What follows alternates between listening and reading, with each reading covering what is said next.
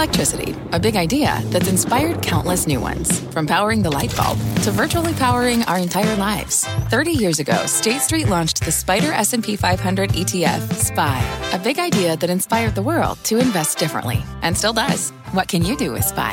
Before investing, consider the fund's investment objectives, risks, charges, and expenses. Visit ssga.com for a prospectus containing this and other information. Read it carefully before investing. SPY is subject to risks similar to those of stocks. All ETFs are subject to risk, including possible loss of principal. Alps Distributors, Inc. Distributor.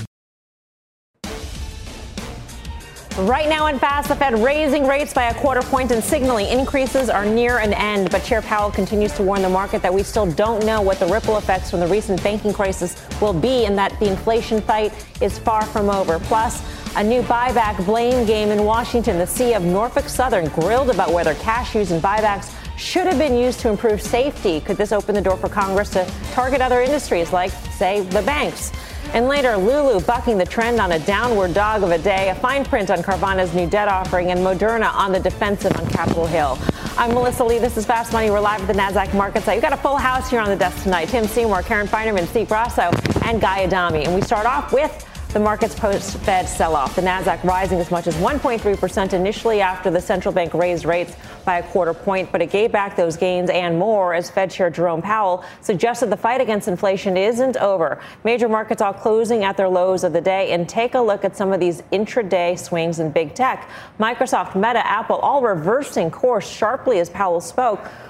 So what do you make of the market's moves today? It feels like we didn't get anything that we wanted. I mean, the banking crisis effects are TBD. We know that credit standards are going to be tighter. Lending is going to be tighter. They're not going to be done raising necessarily. So nothing to like I'm going to go out on a limb here. I don't necessarily think it was Jerome Powell that got the market cascading lower. I think it was some of the I think it was comments out of Janet Yellen talking about how we're not going to insure all bank deposits. I mean, I don't know where she was. I mean, she seemingly talks every day now, but I think a lot of it was predicated on her comments.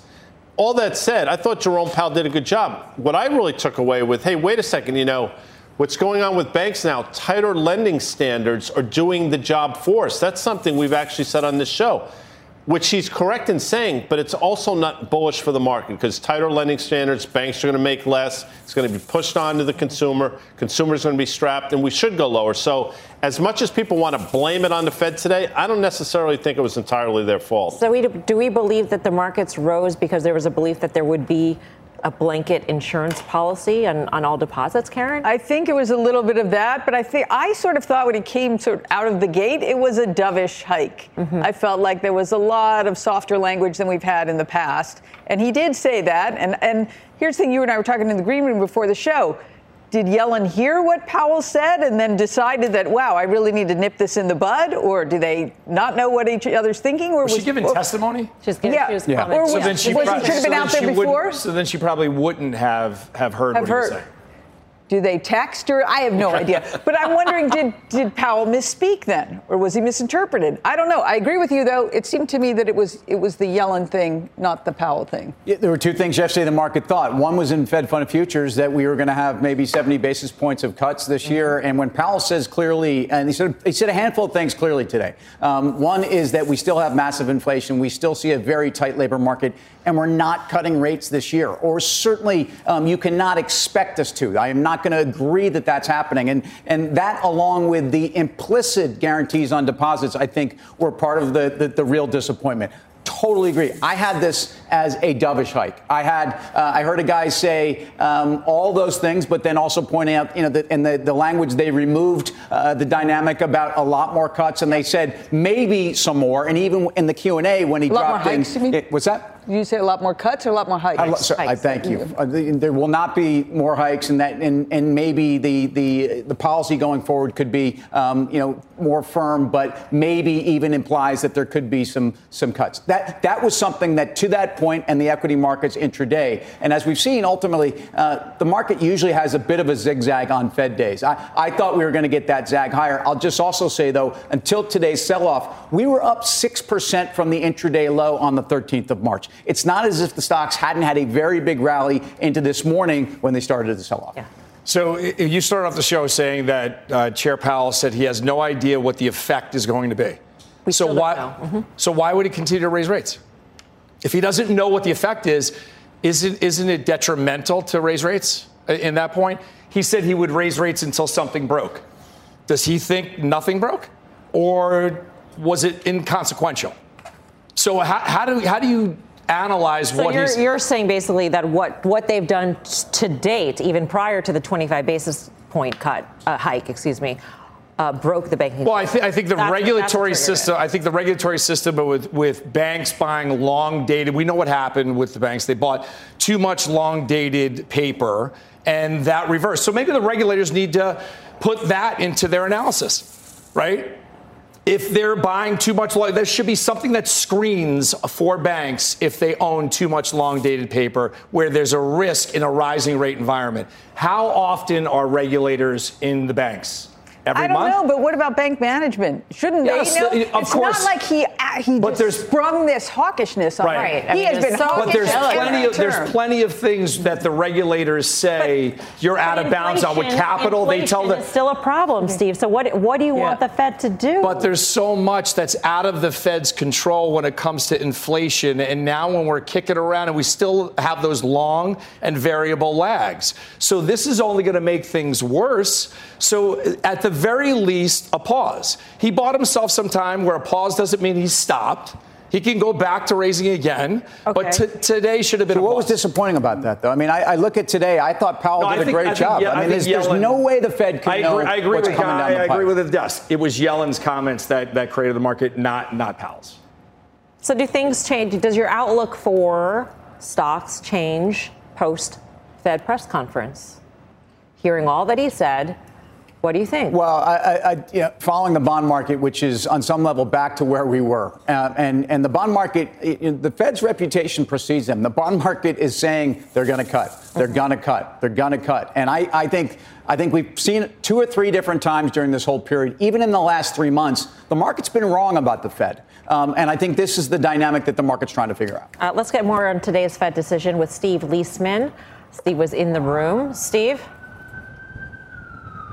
Yeah, and I could talk about this Yellen thing, which I think the market got wrong yesterday, and I can come back to that. But first I want to talk about the Fed, which sought to strike this balance between still high inflation and essentially the recent banking turmoil that it says now threatens the economy. So here's what happened. It raised the quarter point. You guys talk about that. It was the 9th straight time it's done that, by the way. But it signaled a little more uncertainty about what comes next with different language, talking about firming may be appropriate rather than ongoing increases. The banking system, it said, was sound and resilient. Tighter credit, it says, is going to weigh on economic activity, hiring, and inflation. But the extent of those effects, of course, are uncertain. So where does that leave us? Here's our Fed Chair, Jay Powell, in the press conference, explained the connection between rate hikes and the banking turmoil. We're looking at what's happening among the banks and asking, is there going to be some tightening of credit conditions? And then we're thinking about that as effectively doing the same thing that rate hikes do. So in a way, that substitutes for rate hikes. So the key is we have to have policies got to be tight enough to bring inflation down to 2% over time. It doesn't all have to come from rate hikes. It can come from tighter credit conditions. So, Melissa, it's all very simple. If the banks end up lending a lot less and slowing the economy, the Fed's going to do less. If the banks end up lending more and making normal, then the Fed has more to do perhaps to bring down inflation. On Yellen, the whole rally the other day was based on this story that was out there that they're considering this notion of a blanket deposit insurance for the uninsured. My reporting never supported that. They said they were looking at all available options. That was one. So I think the market took off on that notion. And it never considered the idea that actually a blanket insurance for the uninsured had to go through Congress, was probably never going to get through Congress, and certainly wouldn't get through Congress in the event of an emergency. So I think the market may be just giving back what it had yesterday on this, I thought, unfounded optimism about a blanket insurance policy for the uninsured. Instead, the system remains the way it's going to be, which is they're going to handle this and insure the uninsured on a case-by-case basis. So, Steve, is it possible, though, that just we are looking at all things, which is about what she had said a couple days ago, and now saying, no, that's not what we're looking at? I mean, that's enough to me to you can see why bank investors would get nervous about that. Here's the state of play, Karen, and it's a very, very subtle, nuanced approach that the administration and the Fed and the FDIC are taking, and people need to understand this. It's an implicit guarantee. What they're saying is, look, we insured the uninsured depositors at Signature and at Silicon Valley. You should probably expect if another bank goes down, we're going to insure you. And it's a complicated process by which they have to have a systemic risk finding. They've got to get the FDIC board on board, the Federal Reserve on board. Each bank is done one by one. A blanket insurance policy is a different thing that requires the Congress to get together and pass it, and then they have to charge the banks for it. I think we're a long way from that. I think the market's optimism on that, based on a single story that I might say did not talk about how this had to happen, which is to go through Congress. I think the market went off a little bit extreme on that, and I tried to talk it down the other day, but I'm sorry no one is listening. Well, we hear that message loud and clear today, Steve, that's for sure. Thank you. Steve Liesman, outside the Fed.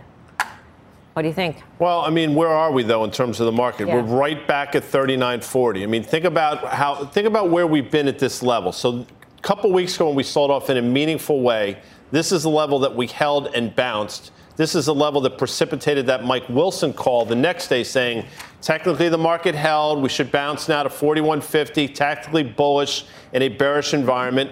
And we're right back to it. A lot of noise along the way, but here we are. You make your decisions based on this. I would submit the market's expensive at these levels. And if the banks are going to, in fact, do the job of the Fed, it's gotten a little more expensive today. So I think lower from here. All right, let's bring in Michael Schumacher, Wells Fargo's head of macro strategy. Michael, great to have you with us.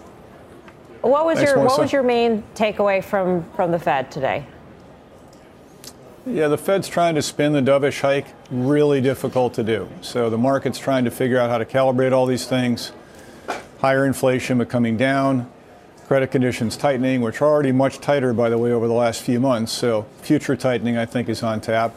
And tie that into where the Fed goes, not so much today, but over the next 6 to 12 months. So I think this dovish hike narrative probably is not going to stick as much as the Fed might like. What is your outlook for the economy, given the expected ongoing tightening in credit and also the variable lag effects of what the Fed has already done? I mean, we could be facing a powerful 1-2 punch when it comes to, a vice or some, the grit in the wheels of the economy. Yeah, it's a good point. It weakens the economy a bit quicker than I think a lot of people expected. Interesting, the Fed's own dots showed just a little bit lower expectations for growth this year than they had back in December. I think the Fed is not really giving enough credence to the idea that tighter credit means things weaken in a fairly quick manner. Michael, if QT is responsible probably for about 25 bips of tightening, and this bank failure is probably equivalent, no one knows truly how much it is, but let's just say 50 bips, throw a number out there. You can correct me what you think. And then Powell hikes 25 bips. Is this too much to be hiking all simultaneously? Well, as far as tighter credit and with respect to bank funds, you can't really tell at this point. And we got that sense from the press conference. At one point, Powell actually referred to guesswork. I would say it's a tough calibration. You just don't know. So it's hard to say right now whether the Fed has tightened enough or too much. And I think that's why the market's been bouncing around so much, whether it's the equity market or the bond market. People are trying to get a read on this. But what are you telling clients, Michael? We're telling clients as the Fed probably hikes one more time. Not a lot of confidence around that call. We'd be shocked if it were more than that, really. And when you think about the path for rate cuts, there's been this big gap between the market and the Fed for a long time. And currently, for the end of this year, there's about a 1 percentage point gap. So the market's saying, yeah, the Fed will cut a number of times. The Fed is saying, oh, no, we're not doing that. We'll stand pat. Probably the truth is somewhere in the middle. But really, we think the market's overreacted. So I suspect what you'll see is the number of rate cuts priced through December of this year diminishes. So instead of 75, 90 basis points, something like that, becomes something closer to 50 basis points. So that pushes up things like the 2-year Treasury and the 10-year Treasury yield a little bit. Michael, in terms of positioning, especially for macro funds and folks, CTAs, I'm hearing a lot of data that they are so underweight the S&P. In fact, we're massive sellers of commodities and whatnot over the last week that, some part of this tells me, and when I add that to sentiment in markets, which, according to Bank of America is at 20-year lows in terms of sentiment, says that there's actually some risk to the upside. I know that's crazy given the kind of day we had today. Talk to me about positioning, about what you know to be the positioning of macro funds here. Yeah, the clients we've been talking to over the last number of days and week or two really, I think, are torn. And they say, look, we do think it's near the end of tightening, whether it's the Fed, maybe the ECB, number of central banks on tap tomorrow. But it's really tough to call that turning point. And by the way, if the Fed stops tightening relatively soon, it's probably for a, quote, bad reason for risk, and that is that credit's gotten a lot tighter. So I haven't talked to too many clients who are super bullish on risk. When you look at the credit markets, corporate bonds, it seems like spreads could widen a fair bit. So I think that's really been tough for people. All right, Michael, great to see you. Thank you. Michael Schumacher, Wells Fargo. So, Karen, do you look at your portfolio any differently than you did 24 hours ago? I'm just thinking about that. No, not really. I mean, the mandate is to be invested in the market, so that makes it easy, right? And so I still have things like short HYG. I have banks, some long banks. Interestingly, to me, the HYG didn't move. I would have thought we would see, with the concern about credit, that we would see credit spreads widen, even though rates move differently. I think you stay long the market again as a trader, and I think I'm with some of the other folks here that I don't think the market should be priced here. I don't think that the market has a lot of momentum on the earnings side. I think it's to the downside. But as long as the Qs outperform the SPYs, and that's what we've been doing all year, I think you have to stay long the market. Now, today may have changed that. This was an important Fed meeting, but that's what I'm waiting to see. Yeah. Stopped right at the 200-day moving average. Guy mentioned the level before 39.40. The 200-day moving average is a couple points lower than that. But until the market breaks down on a technical basis, I'm with Tim. I think the risk is to the upside. I believe that's what you said, right? The market the risk is probably most likely to the upside still. Yeah, and again, I would go back to positioning. Goldman had no doubt too. They talked about again CTAs, so commodity trading accounts, are at their lowest exposure on the S&P of all time. I mean, some of this stuff are, you can't have 3 standard deviation dynamics without at least thinking that there could be some risk to the upside. Coming up, a buyback battle on the Hill. Norfolk Southern CEO defending the company's buybacks as rail safety comes into focus. Could other industries like the banks maybe end up in the congressional crosshairs? Plus, make sure to stretch before this next trade. Some athletic moves and shares of Lulu and Nike. One is feeling the burn while the other is letting the shoe drop. The details when Fast Money returns.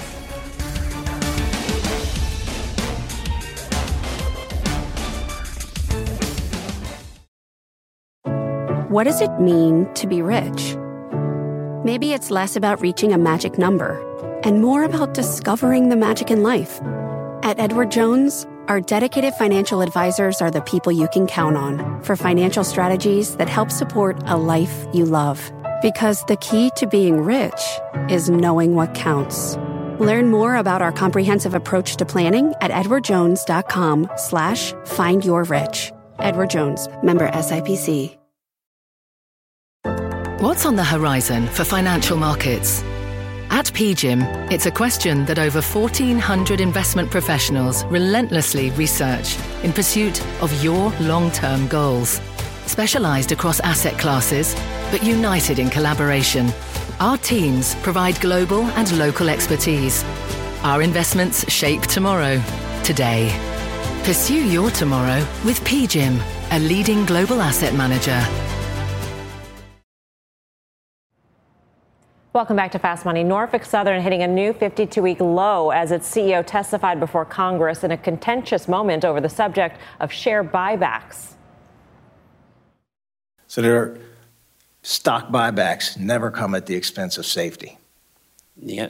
I take that is that you will continue with your plan on the buyback.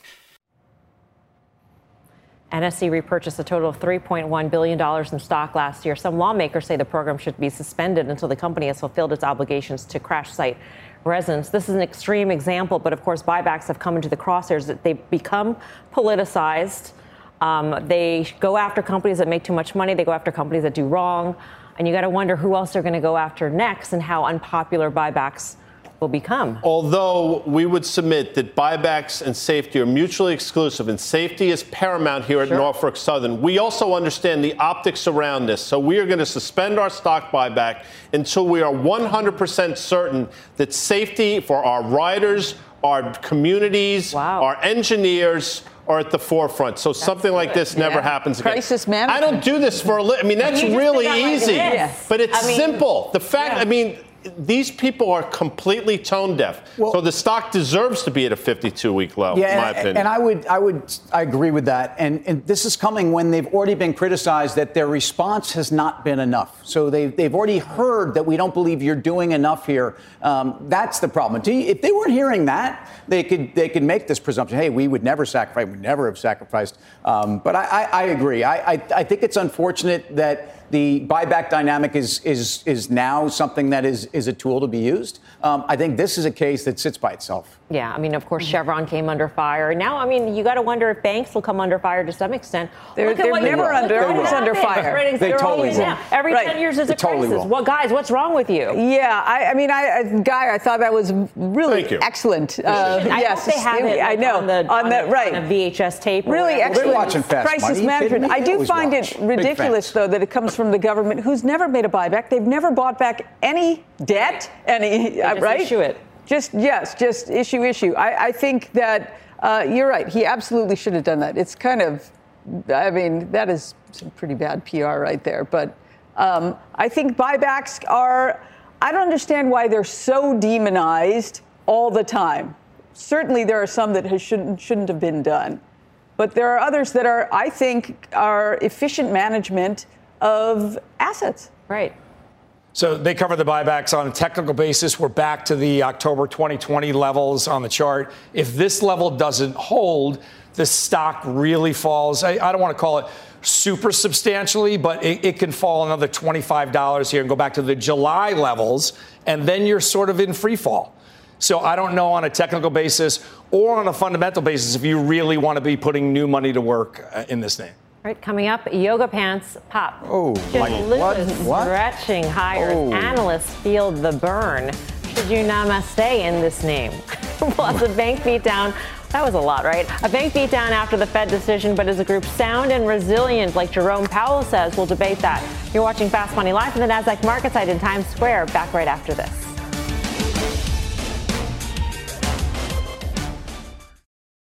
Shopify is the global commerce platform that helps you sell at every stage of your business. With the internet's best converting checkout, 36% better on average compared to other leading commerce platforms, Shopify helps you turn browsers into buyers. In fact, Shopify powers 10% of all e-commerce in the U.S. Sign up for a $1 per month trial period at shopify.com/podcastfree. All lowercase, shopify.com/podcastfree, shopify.com/podcastfree.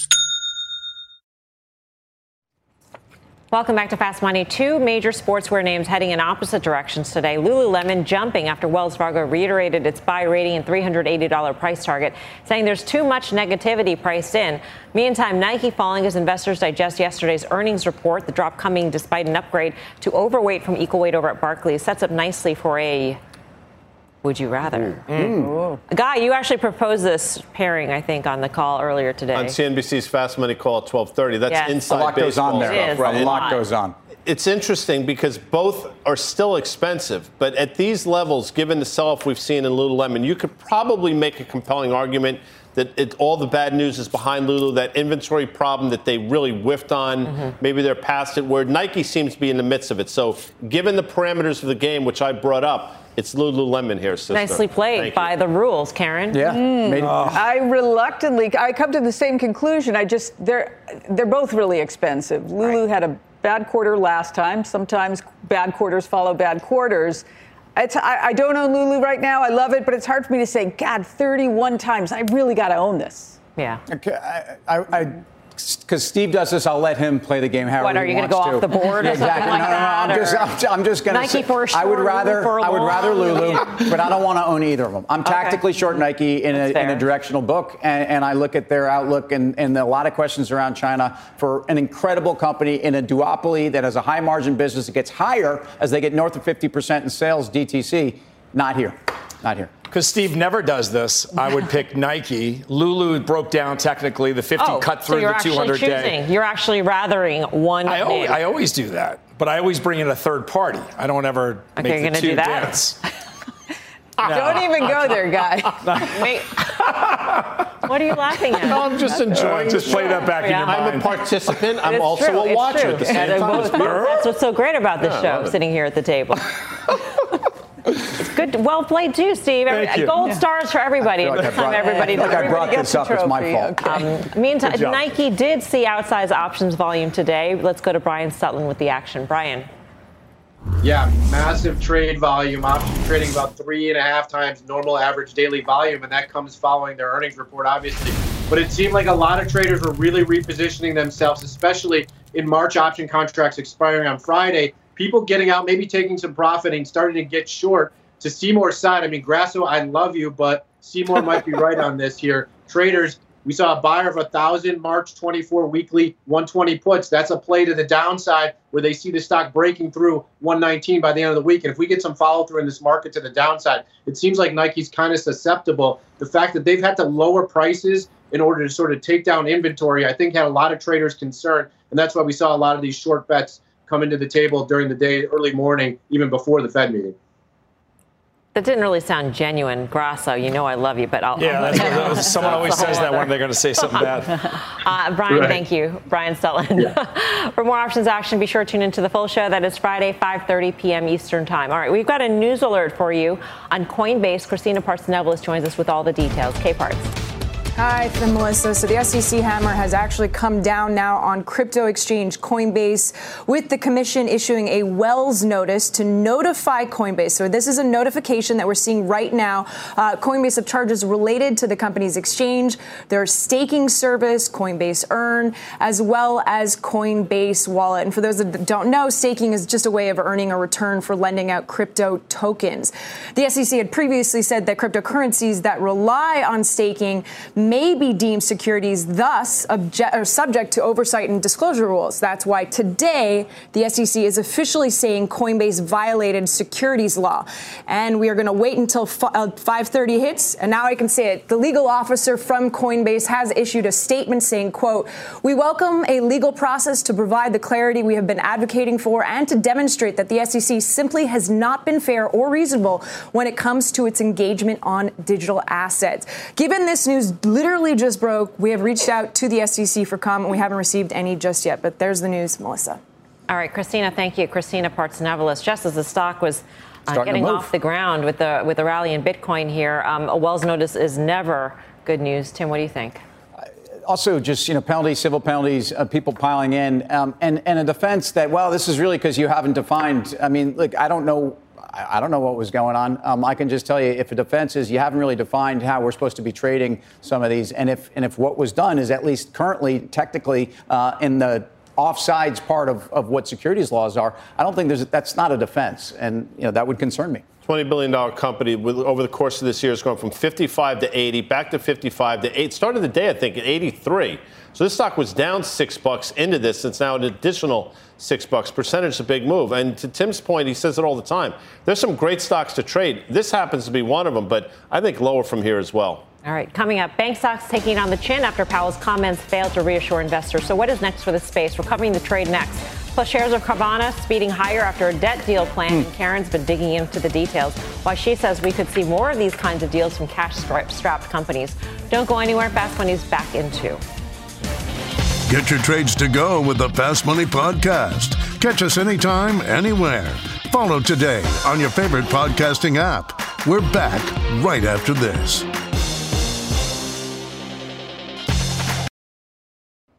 Welcome back to Fast Money. Another check in the markets today. Stocks closing at the lows of the session after Fed Chair Powell's news conference. The Dow falling more than 500 points. The S&P back below the 4,000 level. The Nasdaq down 1.6%.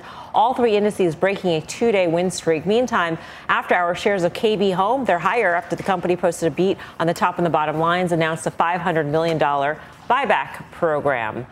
Meantime, turmoil in the banking industry dominating Jerome Powell's news conference this afternoon. The Fed chair slamming Silicon Valley Bank's management, but reiterating that the banking system is sound and resilient. Investors didn't seem too reassured by his comments, though. The KRE Regional Bank ETF dropping nearly 5.7%. For more, let's bring in Chris McGratty. He's the head of U.S. Bank Research at KBW, a Stifel company.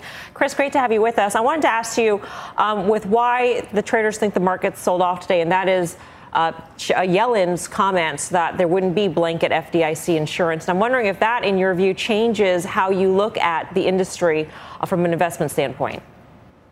Yeah, sure. Thanks for having me. I think we've been dealing with this confidence and contagion risk for the last 10 days, right?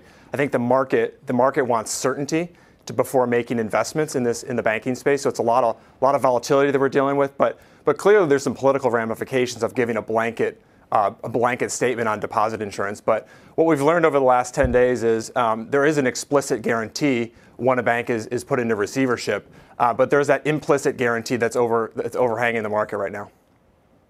It's Karen, let me ask you something. I'm looking at your notes, talked about how you would think there would be some higher regulation standards for non-GSIBs. But do you think this whole phenomenon just forces deposits into GSIBs in the interim? Right, that's a good question. What they've been trying to do over the last 15 years is to spread out the diversification and really prevent against too big to fail. What we're seeing in the last 10 days is obviously regulation will come out of this, right? Every crisis brings more regulation. And I think the fear in the market is that will be pushed down cap. So that'll be pushed down from the largest banks to more of the regional banks. And the question is, how much does the denominator go up in your capital ratios? And then what is the earnings impact from the top line? Chris, the government doesn't seem to care about the equity in these banks, specifically the regional side on the banking sector. How do we judge when we look at the equities, whether we're just playing Russian roulette with these names, or are you okay from one day to the next? One day you feel as if the government is sort of backstopping them, and then the next day you're wiped out by 30%. Yeah, 20 to 30% moves intraday in any stock, let alone a bank stock, is not healthy, right? We need things to calm down. We think we need some more clarity from the Fed and the officials. But clearly, what's going on is not healthy. And so what I think investors are looking for is a little bit more of an explicit guarantee that the deposits will be safe. And the equity holders, right? The equity holders are a very important piece of this equation. They recapped the financial system in 2008. This is not a capital concern for the bank. This is liquidity. But clearly, there's a disconnect between Main Street and the Fed. Chris, I'm wondering I'm just trying to get an insight as to how you think about this. I mean, investors are clearly afraid of the unknown. So how do you sort of bake into this model all of those unknown factors and at the same time, get out there and recommend a stock when you can be cut 30% in a single day based on sentiment? We don't know what the regulations will be, so we don't know what the operating environment will be for the banks, so we don't know what sort of credit risks will exist once we see all the tightening and lending standards go up, et cetera, et cetera. Yeah, the rules are changing, right? And so as analysts, what we're trying to do is we're trying to take the information that the banks are providing, and a lot of them are providing real-time information on deposits, liquidity, and really asset quality trends haven't changed. So we're rolling up our sleeves. We're looking at banks that have provided liquidity updates. And one company that we've done a lot of work on and we feel really confident on is Western Alliance. Now, this is a stock, a West Coast bank that's been caught up in a lot of the volatility in the markets. But if you look at what they've done over the past week, right, they've taken $25 billion of liquidity, put it on their balance sheet, right? That covers any outsized deposit uncertainty and outflow risk that we see. Book value is good here. This is a company that can self-fund their growth. They're self-capitalized, and the stock trades below book value. So we've done the work. We've put our neck out on that one, and that's one where we really think the risk reward. The stock's gone from 75 to 7, and now we're at 30. That's to me a really good opportunity. Yeah, the other one that you like is New York Community Bancorp. And I'm wondering, Chris, in this environment, after we've seen all that we've seen so far, are there new ratios, are there new numbers that you're looking for from the banks that make you feel more comfortable about any particular one? I mean, the banks have done as good a job as I think they can to provide the information to investors. Now, the investors aren't really in a trusting mood, but bringing it back to New York Community, if you think about diversification, because I think it's one of the lessons that we're learning from this crisis, 2008 was about diversification of your assets. Right now, we're talking about diversification and concentration in your deposit base. And so what New York Community has done over the past 6 months, they've closed a deal. They closed Flagstar. That got their balance sheet more neutrally positioned and more balanced. And this deal with Signature really is a home run. Book value goes up 15% immediately. Earnings go up 20% immediately. And what they did is they didn't have to issue equity. And so that's another stock trading below book value that we think the risk reward is really compelling. Let's hope that diversification means diversification. I mean, that's how Signature got into crypto, right? Chris, thanks a lot for joining us. We do appreciate it. Chris McGratty, KBW. What do you think about banks now? Well, and NYCB's diversification is also regional. I mean, they're heavily exposed in this area around the tri-state area, but they're also Midwest, and they're exposed to multifamily housing. I mean, say what you want about what's going on in commercial real estate, but multifamily is still very, very high. I look at the banks and I look at the KBX or the KRE. We know that after again the late day moves, you're back to where you were on bailout day. But so is J.P. Morgan, so is Bank of America, and that's telling you all the things that I think we've been saying.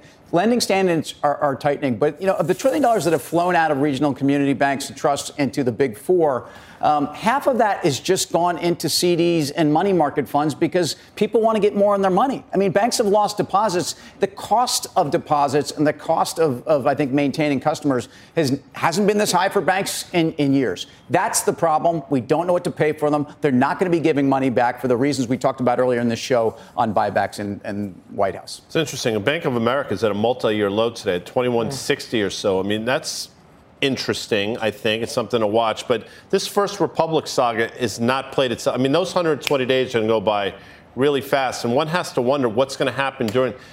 I don't know what's going to happen first. Are we going to see a take under in one of these banks, so like we saw, 15 or so years ago? I think that's coming to a theater near you. There'll be winners here, but there's a lot of chapters left here on the banking side of things. So Bank of America is interesting because it had also underperformed. On days when banks did well, it's lagged since the banking meltdown. And so I'm wondering what comes to mind when you see this underperformance going on, Karen? Well, I think they have more mortgage exposure than a JP Morgan, for example. So we talked about how that mortgage exposure looks, the duration is actually more than it looks.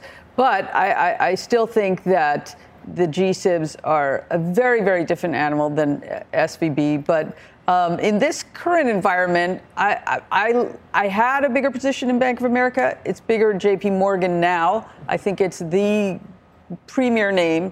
And I don't see it bouncing back super quickly, for sure. But just to your point, though, I do see some take unders.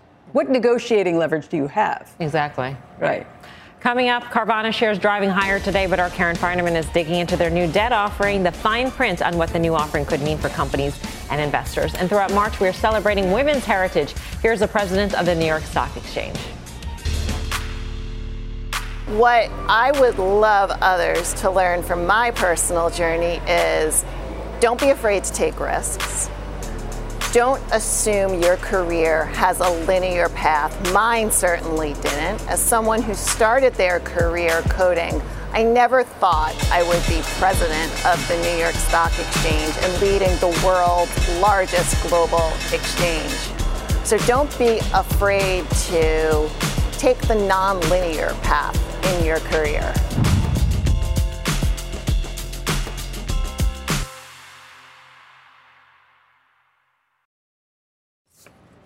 Carvana shares driving higher today. The stock surging nearly 30% at one point after the used car retailer put out early guidance and a plan to restructure its $9 billion debt. Karen's been digging in on the details of this one. She's got the fine print. Karen, what'd you find? Yeah, so this was sort of interesting. I mean, it was good. It sounded like they're going to lose money less quickly, I guess. So the street loved that. But then they announced this exchange offer. We all know they have way too much debt. And this exchange offer is you're not getting money for your bonds. You're getting new bonds. And these are called cash pick toggle, which means they can either pay in cash interest, 9% in this case, or they could pay you pay in kind, meaning we're not going to give you any cash interest. We're going to give you additional bonds of these bonds as a dividend at a 12% rate. Sounds good, right? Yeah. And then we can toggle, meaning we can go back and forth between cash or this pick part, depending on how much cash we have. However, the good part about it is they said, we're going to pay you a value of 80 cents on the dollar. Now, that's a discount to par, but these things are nowhere near par. So let's look at several tranches of Carvana bonds. So I can't tell. Do we have one that went up a lot? No. Okay. There we go. The one that went up a lot. This is like when you're at an airport and they say, we're going to board in groups. And whoever boards first, they get the overhead luggage space. Right. This is what they're saying here. We're going to board. You're going to get this exchange offer in groups. The 2025 debt that's due first, you get the first shot at it. That's a great metaphor. Really I can see the scramble for the overhead. So they're scrambling. There they are. They're positioning themselves, boxing out Group 2. They're in Group 1. $500 million of Group 1 bonds. So that's why they're up so much. The other ones are like, we're gonna get crap. We're not. I mean, maybe we'll get a little bit off at the exchange offer, but not really. And then we're left with this still very indebted company. They've paid a little out the door already. This is no good. You can understand why Apollo and PIMCO are not happy with this. It just seems to be trying to push off bankruptcy. When I was Tim and I went to college together, there was a class I took called Management Science. Oh, MIS. Which was a brutal class, and I wasn't prepared for a test. So I went into Professor Iglarsh, and I gave him a menu of reasons why and things that maybe I could do. That sounds like what these Carvana people are doing. They're throwing all this stuff against the wall, hoping that something sticks. It didn't work out all that well for me in Management Science on an exam, and I guarantee it's not going to work out all that well for Carvana shareholders. Just my opinion. No, I'm sure it didn't work for you, and that probably wasn't the only class. Yeah, but extending, and Carvana's got a series of debt instruments but the point is extending near-term maturities, and that's really all they're thinking about. And they're just praying for, hoping for time. And they also pre-announced, and they actually had something relatively good to say, which is that they burned between 50 and 100 million versus 295 last quarter. So this is part of that story there, but it's not what I'm chasing. I want to see at the end of the quarter, this current quarter, with more vending machines than they did, which is what they did the last quarter, which just boggles my mind. Coming up, one top COVID vaccine maker defending his company's price hike on the Hill today. Should pharma prepare for more shots at their bottom lines in the weeks and months to come? We got a live report when Fast Money returns.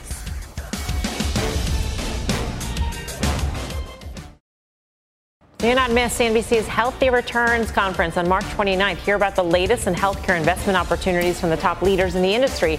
Scan the QR code to register or visit CNBCevents.com. Well, Moderna's CEO getting an unfriendly reception in front of the Senate today as he defends his company's COVID-19 vaccine price hike.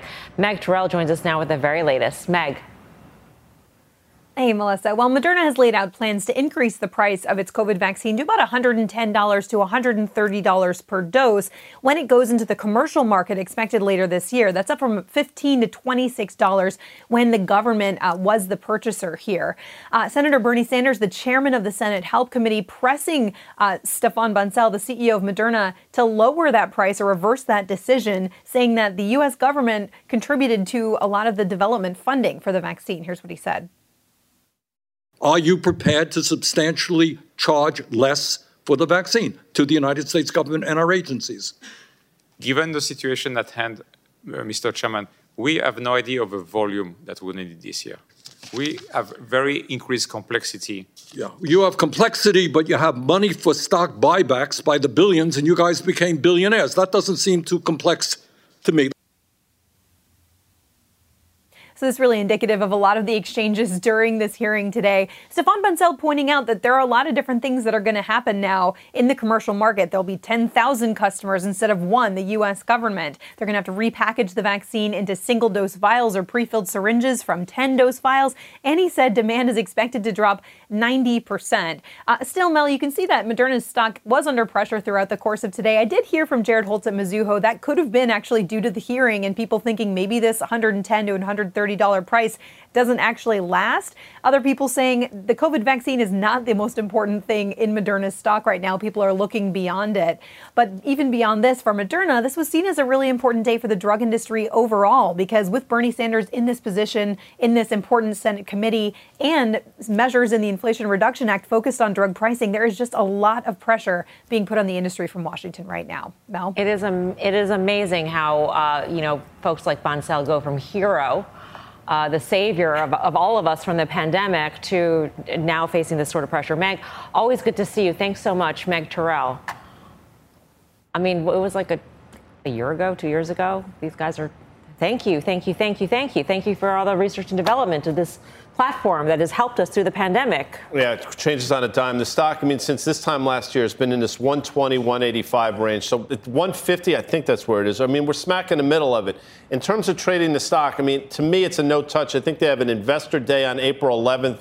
Wait till then, but there's zero clarity in terms of this name at this level. This seems to be right up there with banks for Congress, and it's somewhat a bipartisan issue. If you look at the State of the Union address where President Biden shamed Eli Lilly into lowering their drug prices as well, I don't want to say it's untouchable, but I don't think this is where the quote-unquote easy money is going to be made going forward. All right, up next, final trades.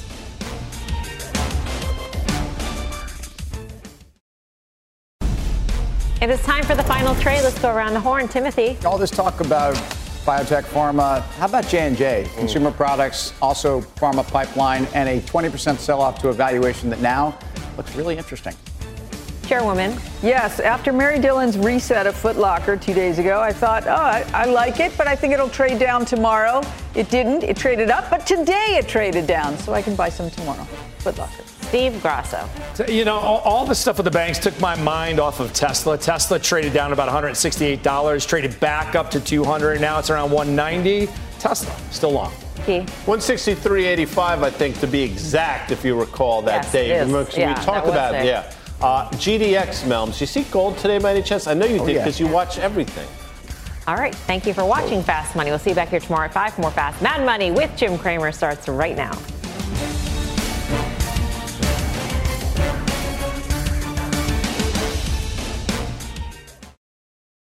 The spirit of performance defines Acura, and now it's electric. Introducing the all-electric ZDX, Acura's most powerful SUV yet. While what powers their cars may change, the energy that makes Acura never will. Crafted using the same formula that brought them electrified supercars and multiple IMSA championships, the ZDX has track-tested performance that packs an energy all its own. With a premium Bang & Olufsen sound system and up to 313-mile range on a single charge, and a Type S variant with an estimated 500 horsepower, the ZDX is everything they said electric could never be. It was built with the driver in mind, just like Acura's been doing since the beginning. We could talk all day, but the only way to experience this electric performance is to drive it yourself. Unlock the energy and order yours at Acura.com.